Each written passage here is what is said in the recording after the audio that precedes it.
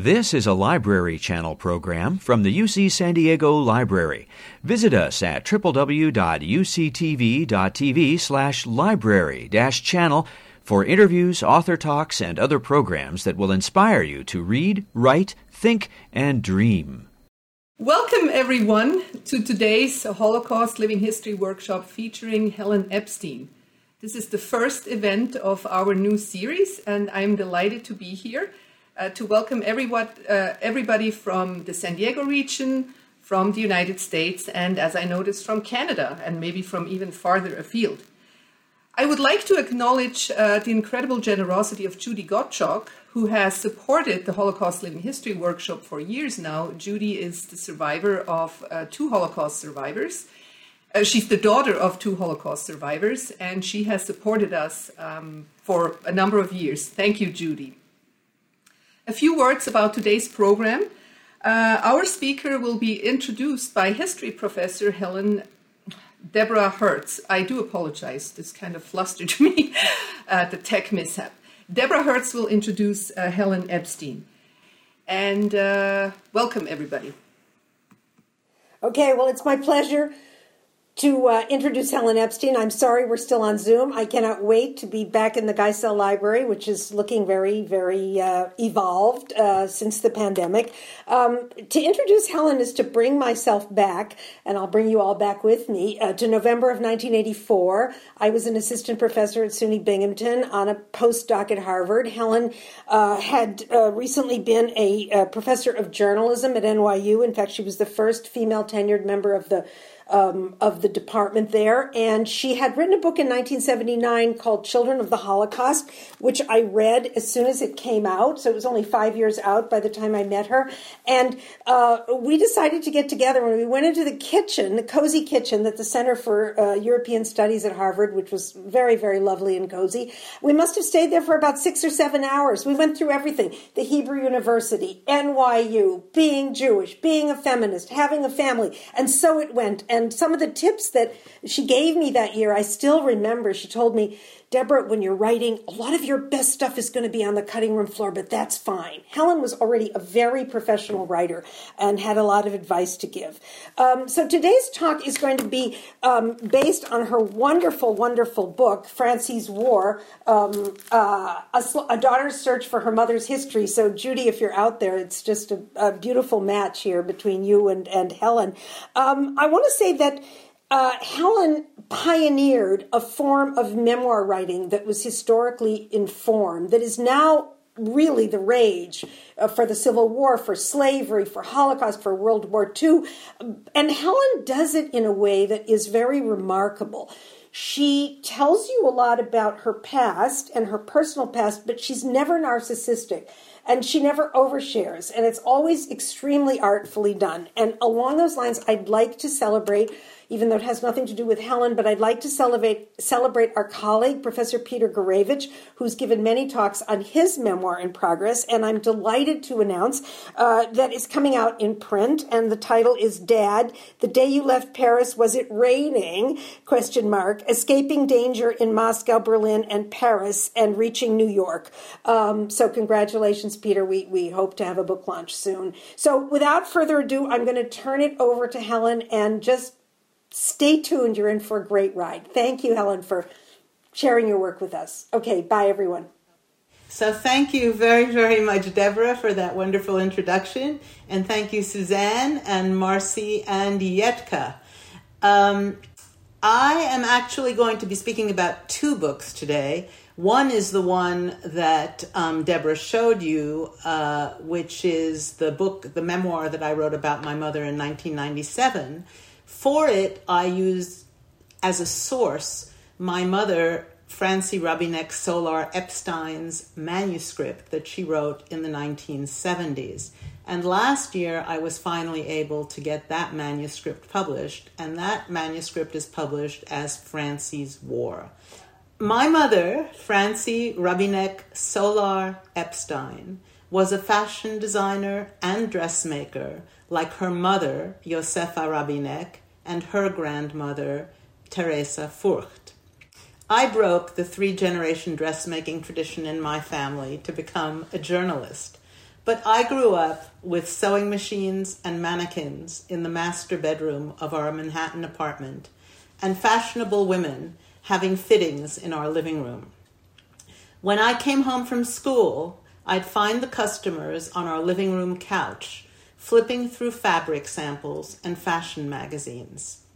They included actresses like Nancy Marchand, who worked as a model for my mother long before becoming famous as Tony Soprano's mother on The Sopranos, as well as I Love Lucy's neighbor Ethel, in real life, the actress Vivian Vance. My athlete father was unemployed for a decade, and our family depended on Francie's craft, her savvy, and her powers of persuasion for its subsistence. Before I tell you about her war memoir, I'll give you a quick historical view of the centrality of sewing for all women, but especially for Jewish Central European Jews like my mother, Francie. Making clothes is one of the oldest of women's occupations. This is a painting of women sewing burial shrouds for the Prague Burial Society around 1780.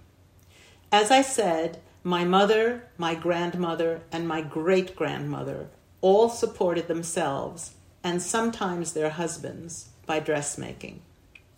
By the end of the 19th century, Jews in Central Europe dominated the entire spectrum of the clothing industry, from the low end of peddling old clothes to the high end of manufacturing textiles and establishing venerable department stores in Paris, Berlin, and Vienna. On the low end, traveling peddlers went from village to village with a bundle of old clothes on their backs. The 19th century Czech author Božena Němcová wrote, "Every day at twilight, tall Moses walked past. He was as tall as a pole and had a morose expression and carried a sack over his shoulder. Betsy the maid used to tell the children that he collected disobedient children in his sack."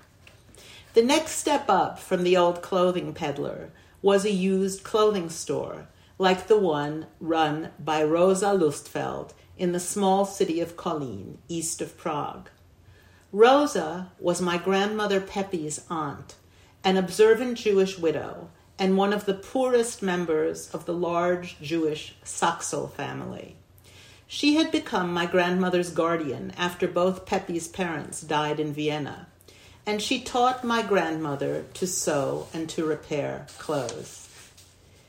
This is a photo of my grandmother Pepi in Kolín, just before the turn of the century. By 1900, she had learned to speak Czech as well as German. She was eager to go to the big city, and she presented herself so well that while visiting her older brother in Prague, she talked her way into a job with Moritz Schiller, a fashion emporium close to Wenceslaus Square. Mr. Schiller was familiar with provincial Jews. Most Prague Jews had relatives in the Czech countryside.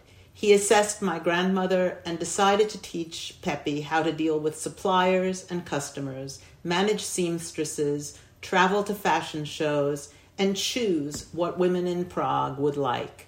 He was responsible for transforming her into a sophisticated and elegant Prague woman. She married Emil Rabinek, an electrical engineer and partner in a large electrical supplies firm, who encouraged her to leave Schiller and to start her own salon, Salon Weigart. This was in 1919.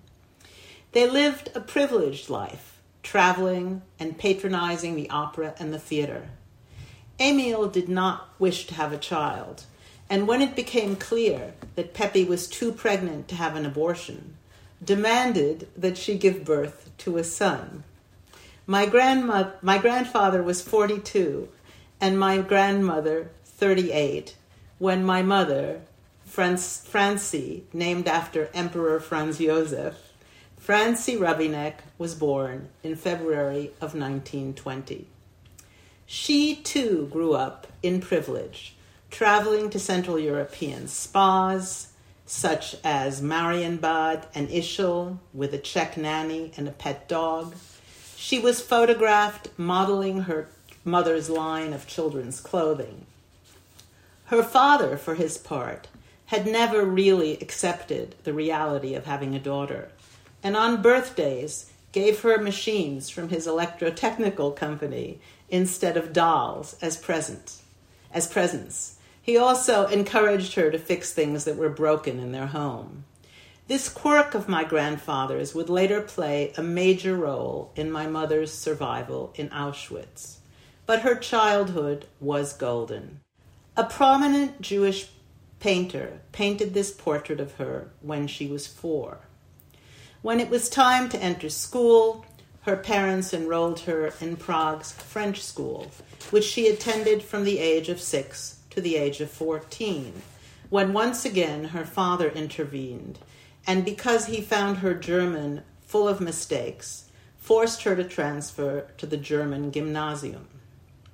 By that time, the worldwide depression had bankrupted Emil Rabinek's company, but my grandmother's salon Weigart, continued to do well, as women will buy clothing through every kind of circumstance. Emil, who had once regarded Pepe's business as his own feminist indulgence, was now dependent on its income. He became Salon Weigart's bookkeeper. Pepe continued to design and sell glamorous clothes to Prague's elite. This is one of the many photographs and advertisements for my grandmother's salon that this wonderful curator at the Prague Museum of Decorative Arts, Eva Uchalova, has found over the years. With a mother who was designing clothes like that, Francie became passionate about fashion. At 15, she dropped out of the German gymnasium to apprentice at Salon Weigart. Every spring and fall, Francie traveled with her mother to fashion shows in Paris and Berlin. She was in Berlin during the summer of 1936, when she was 16, and so focused on the clothing that she barely noticed the Nazis. She saw herself then as a citizen of Czechoslovakia, the only democracy with a well-equipped army, a liberal government, and a haven for refugees from Nazism. She had fallen in love with an architecture student who had come to Prague as a refugee from Dresden. In February of 1938, she went on a birthday ski trip to the Austrian Alps. When her worried father cabled her to come home, she stalled because she wanted to attend one last ball. 2 weeks later, Hitler annexed Austria. That's a photograph of my extremely fashionable mother at the age of 17 with her architecture student boyfriend, Leo Oppenheimer. Take a good look at her nose, because one of the interesting things in her memoir is she describes having plastic surgery on her nose in 1939 after the Nazi occupation of Prague, because she wanted to go to the movies, and she thought that her so-called Jewish nose was a giveaway that she was Jewish. So it's now 1938. She's just come back from skiing, and thousands of Austrian refugees are now streaming into Prague. Like the German refugees of 5 years earlier, they told stories of beatings, suicides, and arrests. But the vast majority of Czech Jews still had faith in their democracy. When her architecture student fled to America, Francie was brokenhearted, but she didn't fear for her life, and she didn't think about following him. During that last normal summer of 1938, the salon still offered an escape from reality. Then, in September of 1938, the Munich Pact allowed Hitler to annex the Sudetenland, the northwestern part of Czechoslovakia. Francie was outraged. She and her parents had had faith in the Czechoslovak army and in their military alliance with France and England. My mother was a Francophile all her life, but she never forgot this big betrayal by France and England in 1938. She lived, and her parents lived, in what we would now call a bubble. Her fashion clientele included Jews and non-Jews, Germans and Czechs. One of those people saved the photographs that you'll be seeing in this presentation. Most of her clients were as shocked as Francie was when the German army arrived in Prague in March of 1939. She was then 19 years old. In May came a more personal disaster. A German army officer came to Salon Weigert to Aryanize it. After figuring out that this was not a business that he could take over himself, he advised Francie to sell it to an employee, pro forma, and her employee, Marie, would now be called Miss Marie and pay my mother a salary. My grandmother, Peppy, was forced into retirement. Francie had no aspirations to become a writer, but as a dressmaker and a businesswoman, she was accustomed to paying attention to and remembering every detail. The Holocaust memoir that she wrote in the early 1970s in New York City reflects that and her lifelong observation and work with women. It focuses almost entirely on women, beginning with her arrest by the Gestapo in June of 1939. And I used it extensively in the memoir Where She Came From that Deborah held up to you at the beginning of this presentation. In the beginning of this memoir that my mother wrote in the 1970s in New York, she writes, "We were taken to Pankratz prison in June of 1939 and led off to different cells. I was put in with two middle-aged women. Marianne Goltz had flaming red hair and the self-assurance of an actress, which it turned out she had been. She was also an early anti-Nazi and a Christian who had been married to a Jewish journalist in Vienna. He had fled Austria in March of 1938. Marianne had stayed behind in Vienna, obtained a quick divorce on racial grounds, and went to work to help her friends. She smuggled their money and jewelry into Switzerland while carrying on an affair with an SS officer in Vienna. This affair allowed her to cover her tracks and make a fair number of useful connections in the high echelons of the SS. It had all worked beautifully until the day when the gentleman was transferred and Marianne decided to move to Prague, where she worked with the Czech resistance and wound up in prison. The second woman in my mother's cell was Ludmila, the wife of a Czechoslovak army officer. My two cellmates could not have been more different, wrote my mother. Where one's moral attitudes seemed at least questionable to a 19-year-old, the other had been married for 25 years to the same husband. The two women gave Francie Rabinek an elementary education in the ground rules of German detention.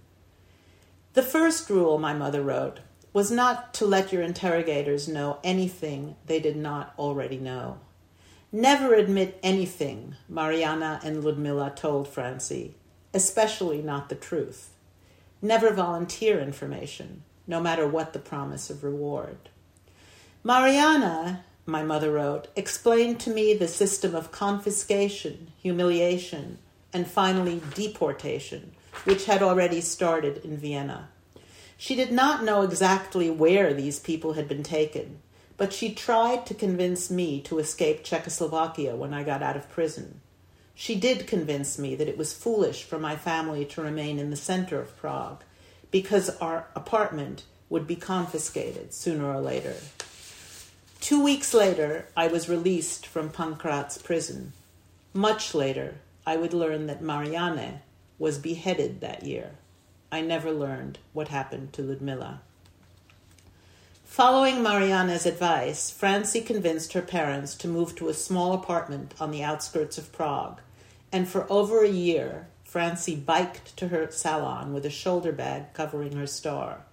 In 1940, at the age of 20, she married her boyfriend, Joe Solar. Look at the nose. That's post-surgery, post-plastic surgery under Nazi occupation. In October of 1941, the first deportations of Jews began. Any of her suppliers, employees, or customers could have reported Francie to the Gestapo for working illegally, but no one did. The Czech clients were, my mother later wrote, a ray of sunshine. They kept Miss Marie aware that I was the reason they kept coming to Salon Weigart. They kept up my faith in the human race. Those Czech customers, by the way, are responsible for my being able to show you most of these photographs. Life became narrower and narrower until the Rabinek family received transportation slips to Terezin. This is the last photo we have of my grandmother Pepi. This is the way my mother began her memoir, Francie's War. It was a hot day in the first week of September 1942, and the industrial palace of Prague was teeming with people. Most were sitting on the loose straw on the floor. Others were wandering around in a stunned daze. I had often come to the industrial palace when I was a child, and my father's electrotechnical firm had a booth. I returned home with free samples, balloons, and stacks of glossy catalogs. This time, the industrial palace had been converted to the assembly point for the deportation of Jews by edict of the Nuremberg race laws. I was 22, and I had just had a tonsillectomy. I had not eaten for a few days. My mother kept stroking my hair and trying to make me drink water. My father was walking around from one acquaintance to another, hoping to find out what was in store for us. When they told me in the hospital with my tonsillectomy that my parents and I had been called up for a transport, the nurse, who was a friend of ours, said, "We can get you out of this because of the surgery." I thought this over for a few minutes and then said, "I'm not letting them go alone. They're too old and they don't have anyone else." My mother was 60 and my father was 65. I couldn't visualize those two people going alone anywhere. And there was a little egotistical motivation too. My husband Joe was already gone. I would have been left all alone.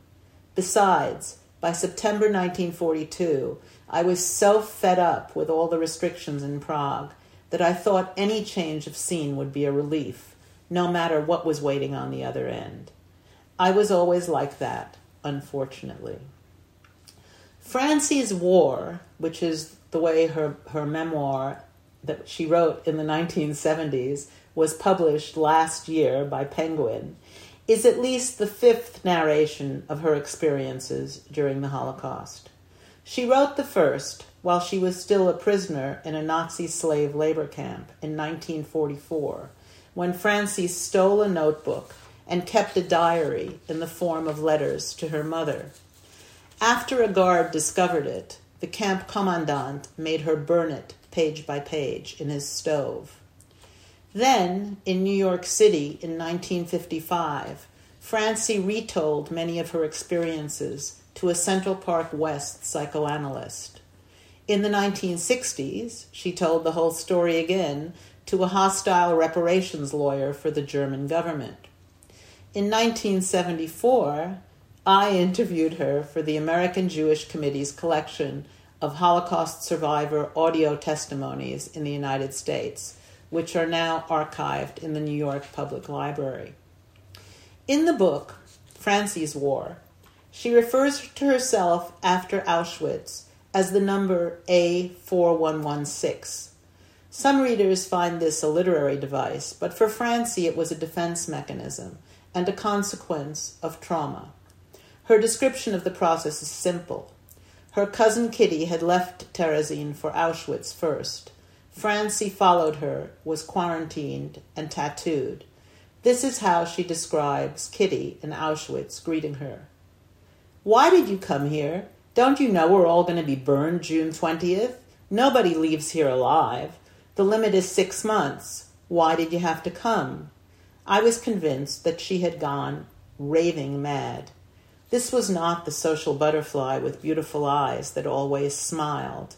Now Kitty's eyes could not hold still as she blurted out all this nonsense. I stared down at my tattooed arm. It became 2 arms, but only one of them had a tattoo. There were 2 of us, me and A4116, I thought. What's she doing here, poor devil? I know her. I feel sorry for her. Listen to me, said Kitty. I can see by your face that you don't believe a single word I said. I'll show you. Kitty showed her a group of chimneys spewing smoke, and for the first time since her arrival, she became conscious of a peculiar odor in the air, like burning hair or burning bones. This is a photograph. My mother is on the left, Kitty is on the right, and there's a British soldier in between. The 2 cousins are shown shortly after liberation at Bergen-Belsen by the British Army. In Francie's War, my mother wrote about the importance of relationships between herself and her cousin Kitty, about mutual aid between women, and also about the importance of beauty in the camps. In Auschwitz-Birkenau, she wrote, my capo happened to be a friend from Terezin, where she had been a cook, and I had made a few clothes for her. She had a solid position in camp, largely because she was exquisitely beautiful, with blue eyes and long blonde hair, and because a criminal German capo was deeply and sincerely in love with her. This way, she was not only able to keep her mother with her and eat better, but our block also received less harassment than the others. Silva, one of the prettiest girls of Prague, was capo of Block 4. She took her function quite seriously and ran it like the ruler of a good-sized duchy, regarding the inmates as her subjects. As her knight and lover, she had Heine, a capo in another part of Auschwitz, who came to Birkenau regularly with deliveries of provisions. He was a criminal from Hamburg, serving a sentence of 99 years for armed robbery. Aside from this disturbing aspect of his personality, he had a heart of gold and was a truly fine human being, one of the best sources of information for the camp, not only in matters of immediate concern, but for news of the war. One of the curiosities of Birkenau, my mother wrote, was the selection of its capos. All of them were young. The SS ostensibly preferred to deal with pretty faces and good figures. In July of 1944, Francie and Kitty were 2 of 1,500 Jewish women transported out of Auschwitz to labor camps. They were forced to strip and stand naked for selection by the infamous Dr. Mengele. Francie had an appendectomy scar and knew that he was rumored to dislike scars. Moreover, though she was an established dressmaker, dozens of women in search of a work skill that would help them through the selection were also claiming to be dressmakers. Here's her description of what she did. When she reached the dashing doctor, she writes, he fired questions at her. Number, age, profession. She said, electrician. She joined Kitty, who had already made it there, and pulled on her clothes. The other girls crowded around, wanting to know what had caused the change of pace in the proceedings. A4116 explained that the idea of declaring herself as an electrician had come to her when she was thinking of something original to distract the eyes of the doctor from the appendectomy scar on her belly. It wasn't an outright lie, she said, since her father had been an electrical engineer and had always encouraged her to learn how to fix faulty wiring or an appliance at home. Many other women had lied during this long afternoon, especially about their age and occupation. In her memoir, Francie describes the incredible excitement of leaving Auschwitz at the age of 24 with Kitty and their group of Czech Jewish women on a warm summer day. They were transported in cattle cars, but with open slats so that they could view the countryside. That experience was followed by the surprise of arriving at a warehouse in Hamburg. A very strange scene awaited the travelers when the train stopped in front of a dark row of buildings, she writes in Francie's War. Those doors and windows were hung like vines with young men. Boys of every shape and size, wearing unfamiliar uniforms without insignia, were laughing and shouting all at the same time, obviously delighted with the arrival of a trainload of young women. The ladies were puzzled, then smiled back and waved. There were some initial language problems, since all the males were Italian, either deserters from Mussolini's army or captured partisans who had fought with Tito against the fascists. Many of them spoke some French or broken German. On the Czech side, they spoke German, French, and rusty school Latin. Francie wrote about the relationships that evolved between these two groups in Hamburg, as she had written about relationships in Auschwitz and Terezin, with a non-judgmental attitude that came from her experiences with customers in the salon. She observed all kinds of love between mothers and daughters, love between sisters and cousins, between friends, lovers for life or lovers for the moment. She wrote about love for one's culture and country and love for life itself. She was liberated by the British Army at Bergen-Belsen in the spring of 1945 and came down immediately with typhus. She was able to return to Prague only months later. In 1946, she met and married my father, Kurt Epstein, a fellow survivor. They remained proud Czech citizens, and together they tried to rebuild their lives in Prague. She as a dress designer with her own salon, he as a champion swimmer and coach. They would have remained in Prague, and I would have grown up there, were it not for the communist coup of 1948. They emigrated to America that summer. My two brothers and I do not know when Francie started writing her memoir. She didn't talk to us about it. It may have been around the time of my father's death, at the beginning of 1975. It may have been when I interviewed her for her survivor testimony in 1974. We have never found any notes for the memoir, no handwritten manuscripts, just the final typescript in English on the onion skin paper she used for foreign correspondence. I had graduated from journalism school by then and was already writing drafts of what would become Children of the Holocaust. I had also interviewed her for the first survivor audio testimony collection that my father was part of as well. Here we are around that time at the beach. We know that one of Francie's clients, a well-known literary agent, shopped her manuscript around in 1975 with no luck. It's always hard to say why a book is rejected, but I think her strong voice and her sexual candor might have been the reason no publisher accepted her memoir then. She was an unusual woman, the breadwinner of her family in the Betty Crocker 1950s, a secular Jew, the breadwinner. Her favorite Holocaust writer was Primo Levi, because she often said he was never sentimental. But by 2018, the world had caught up with my mother. Books and television shows like Orange is the New Black lifted the curtain on relationships between women in prison. In academia, women's studies and Holocaust studies were delving into the experiences of women in war, and queer historians were sifting sources for documentation of gays. There is documentation of all of this in Francie's War. The Me Too movement was providing a vocabulary for an international conversation about the connections between sex and power. As I write in the afterword to Francie's War, I decided to edit, document, and annotate her memoir after somebody in Berlin contacted me about Marianne Goltz. 30 years after my mother's death, I myself was a mother and a grandmother. I was able to take in what I had been unable to take in as a child or an adolescent or even as a younger woman.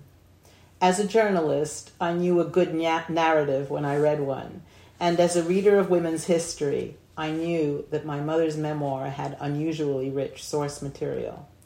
At first, I thought I'd send it to an academic press.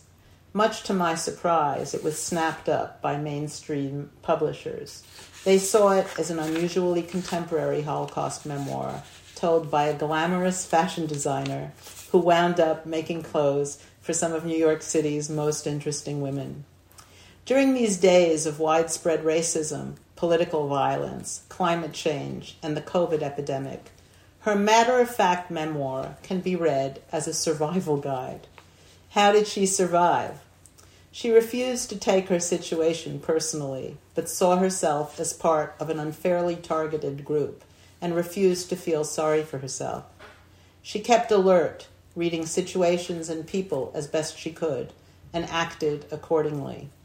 She kept her friends very close, formed alliances where she could, and volunteered to take care of others, including a young orphan named Gisela, whom she adopted while in Terezin and Auschwitz.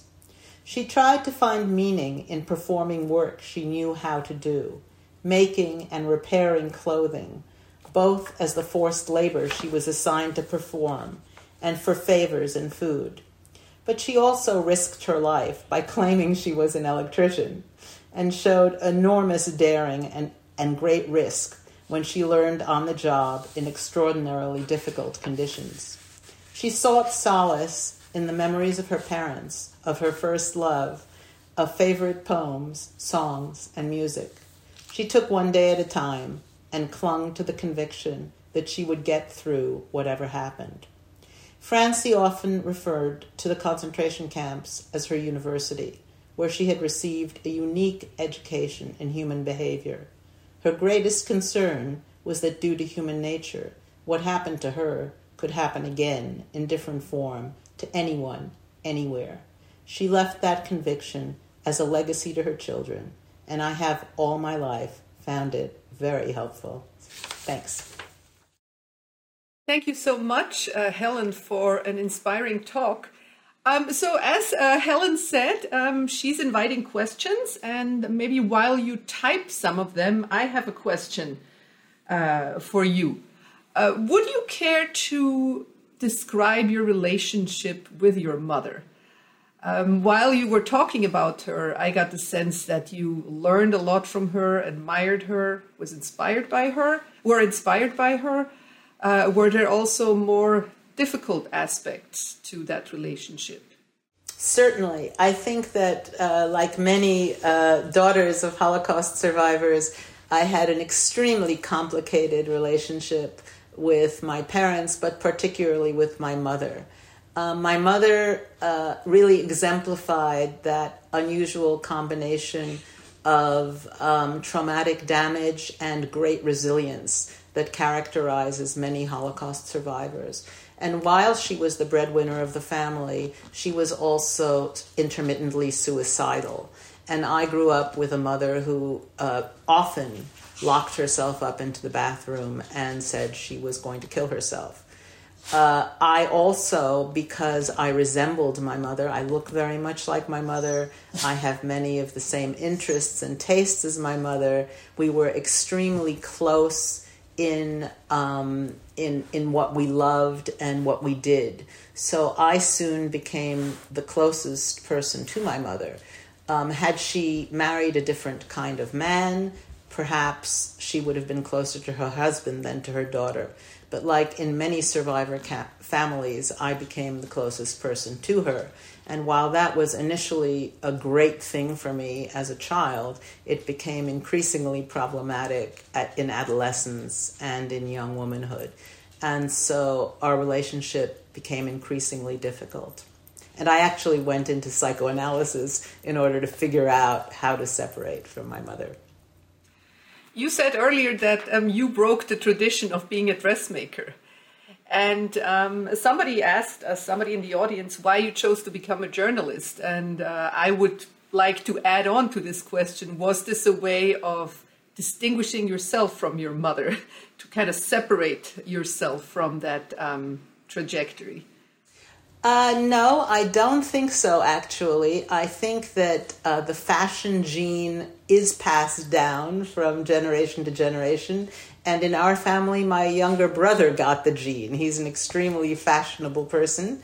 And it completely missed me. I was never interested in clothes. As a little girl, I was a tomboy. I liked wearing pants. I was much more like my athletic father. And so I was never drawn to fashion. That was not a problem for us at all. I never was interested in becoming a dress designer. In fact, the opposite was true. My mother was extremely frustrated at how indifferent I was to fashion and to clothing. So no, that was not my rebellion. As far as the journalism went, two of my mother's favorite customers were journalists. One of them was a woman named Maria Manis, who was extremely tall, as I was, and wore pants and capes at a time when women didn't do that.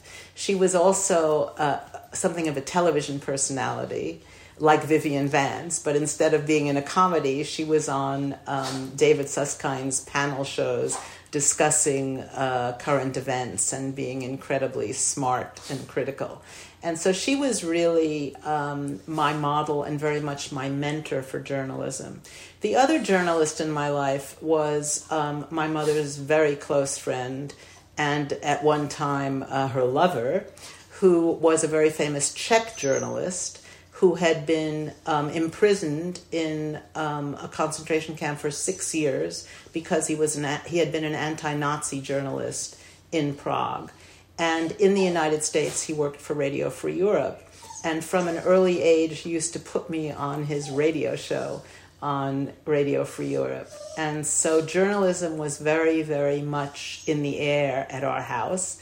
And of course, I lived in Manhattan, and so every morning both my parents read the New York Times. And on Sundays, half the day was devoted to reading the New York Times. So journalism was clearly something that was valued and valorized in our household. And I became a journalist really by accident. I was caught in the Soviet invasion of Czechoslovakia in 1968.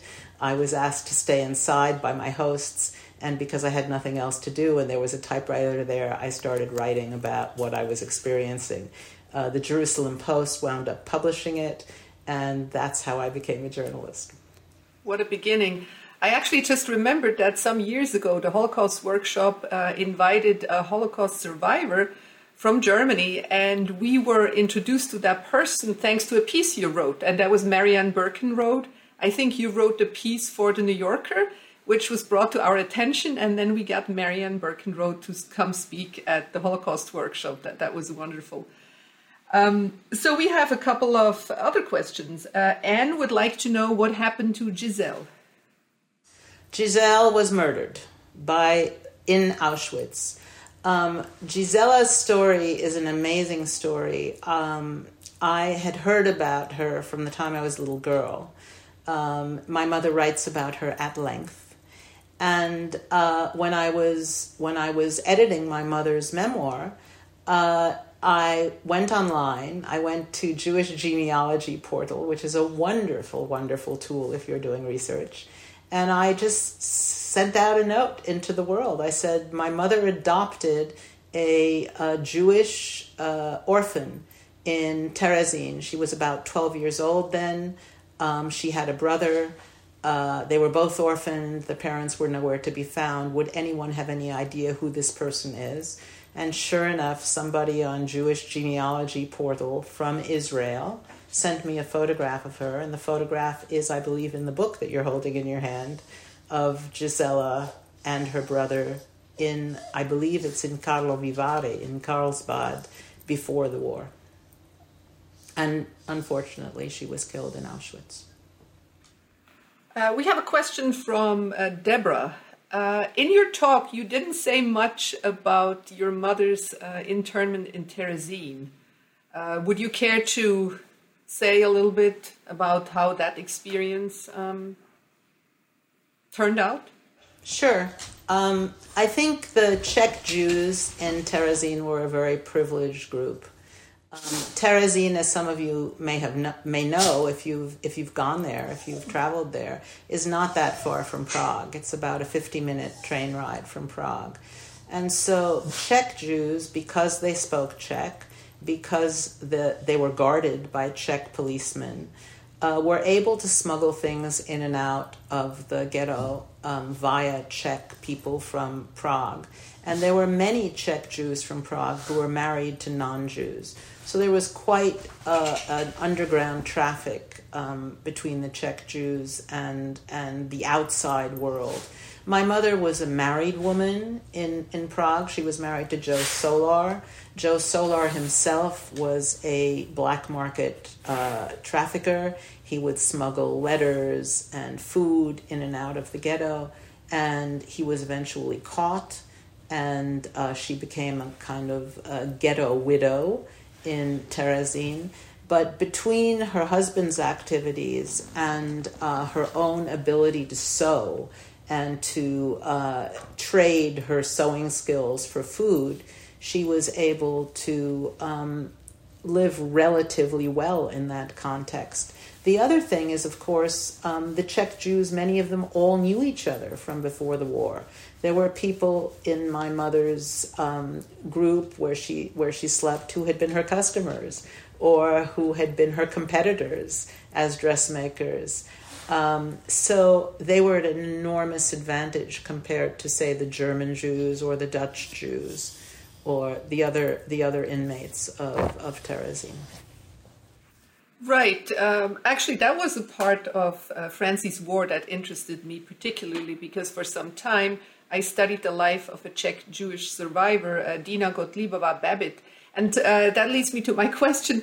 Do you know if your mother in her memoir, if she used pseudonyms for some of the people she... She did use pseudonyms, and as a journalist, of course, I was very interested in finding out who the real people were. In some cases, I knew who the real people were. In other cases, I didn't. And my initial impulse was to identify them for the reader. And afterwards, after thinking it through and talking to many people, I decided that this was my mother's book, not my book, and that I would respect her wishes to hold on to the pseudonyms. And so while I know who these people are, I will not say so in public. Okay. Judy has a very interesting question. She's wondering if your writing allows you to process your difficult or your complicated relationship with your mother. Absolutely. I think that writing is always a way of processing anything. And for some of us, it's the only way of processing anything. I know that for me, processing my relationship with my mother, I did a lot of it in psychoanalysis, but there was a lot left over that I could only do in writing. And if you're interested in that part of this whole Holocaust experience, I've written about that extensively, about processing my relationship with my mother in the last of the trilogy, which is called The Long Half-Lives of Love and Trauma. And if you do read it, I'd love to hear from you, because that is the least known of my books, and yet I think it's in some ways the most intimate and the most significant one. I'll have to check it out then. Judy also wonders what happened to Pepi, to your grandmother. Pepi, the Rabineks, my mother and her two parents, arrived in Auschwitz, and they were immediately separated. And my grandparents were immediately sent on a transport east, and they met a very quick but a horrible end. They were shot into an open ditch at a place called Malý Trostinec. And my mother, of course, never saw them again. That is pretty terrible, considering her age. I mean, it was terrible for everybody, but she was of an advanced age. I have one final question we have one more, but in the meantime, I'll ask you my question. Do you actually identify as a second-generation survivor? Does that label mean anything to you, or that designation, second-generation survivor? Absolutely. Well, I don't. I've never felt comfortable with the term second generation survivor. I think that's a kind of compound noun that doesn't sound very American to me. But in terms of second generation, I can tell you how the term evolved for me. When I first began working on this subject, which was when I was a student in Israel in the late 1960s, it evolved because I went to Israel after the Six-Day War as a mitnadevet, which means a volunteer, to help work in a kibbutz, assuming that there were many young people who were fighting the war. But the Six-Day War ended very quickly, and there were thousands of us from all over the world who had come to Israel, who now had nothing to do. And so what we did, many of us, was go to Jerusalem and study Hebrew at the Hebrew University in an ulpan that summer. And then we stayed and remained students in Israel. I graduated from the Hebrew University, even though I began my studies at college, at City College in New York. So during that time, I met all of these people from all over the world. It was like having a research pool outside my window. And I started noticing, even though I wasn't a trained journalist, that many of us had a great deal in common. We all spoke 2 or 3 or sometimes 4 languages. We spoke the language of our parents, and then we spoke the language of the country in which we had grown up. We were multicultural. We lived in the culture of our parents and in our own culture. And of course, most of us had no greater extended families. In New York City, I grew up in a Jewish neighborhood, but most of the people on the Upper West Side were American Jews, and almost all of them had grandparents. I never had grandparents. I never had aunts or uncles or cousins. So all of a sudden, here I was in Jerusalem, and I noticed that all these people were like me. None of them had extended families. All of them were living in a strange combination of cultures. I had a friend who was Brazilian, but he spoke Hungarian because his parents were Hungarian survivors. I had a friend who was Belgian, but he spoke Polish because his parents were Polish survivors, etc., etc. So I called these people "we who came after the war." That was my first formulation of this. And then I thought, we were a peer group without a sign. And I remember I wrote an article back in 1975, I think, for the National Jewish Monthly called "A Peer Group Without a Sign." And it was only much later that the term evolved to second generation. But I am comfortable with second generation. These things take on a life of their own. When you're a writer, you realize that you put out an idea or you put out a word, and then all kinds of things happen to it that are out of your control. So while I'm not particularly comfortable with second generation survivor, that's the way it is. What can I do? It occurred to me that it is a testament to your lively retelling of your mother's story, that a number of questions are about what happened to the people that you talked about, Giselle, Pepe. Somebody would like to know what happened to Kitty. Oh, that's Sherry. Sherry asked the question. What happened to Kitty? Kitty is somebody I knew very well. First of all, Kitty came to America a couple of times. I don't know how she managed it, because even during the Cold War, she was able to travel. My mother, when she received her reparations money in 1964, went to see Kitty. Kitty and my mother returned to Prague together in the fall of 1945. Kitty was always a party girl. Kitty just went back to being a social butterfly, as my mother describes her.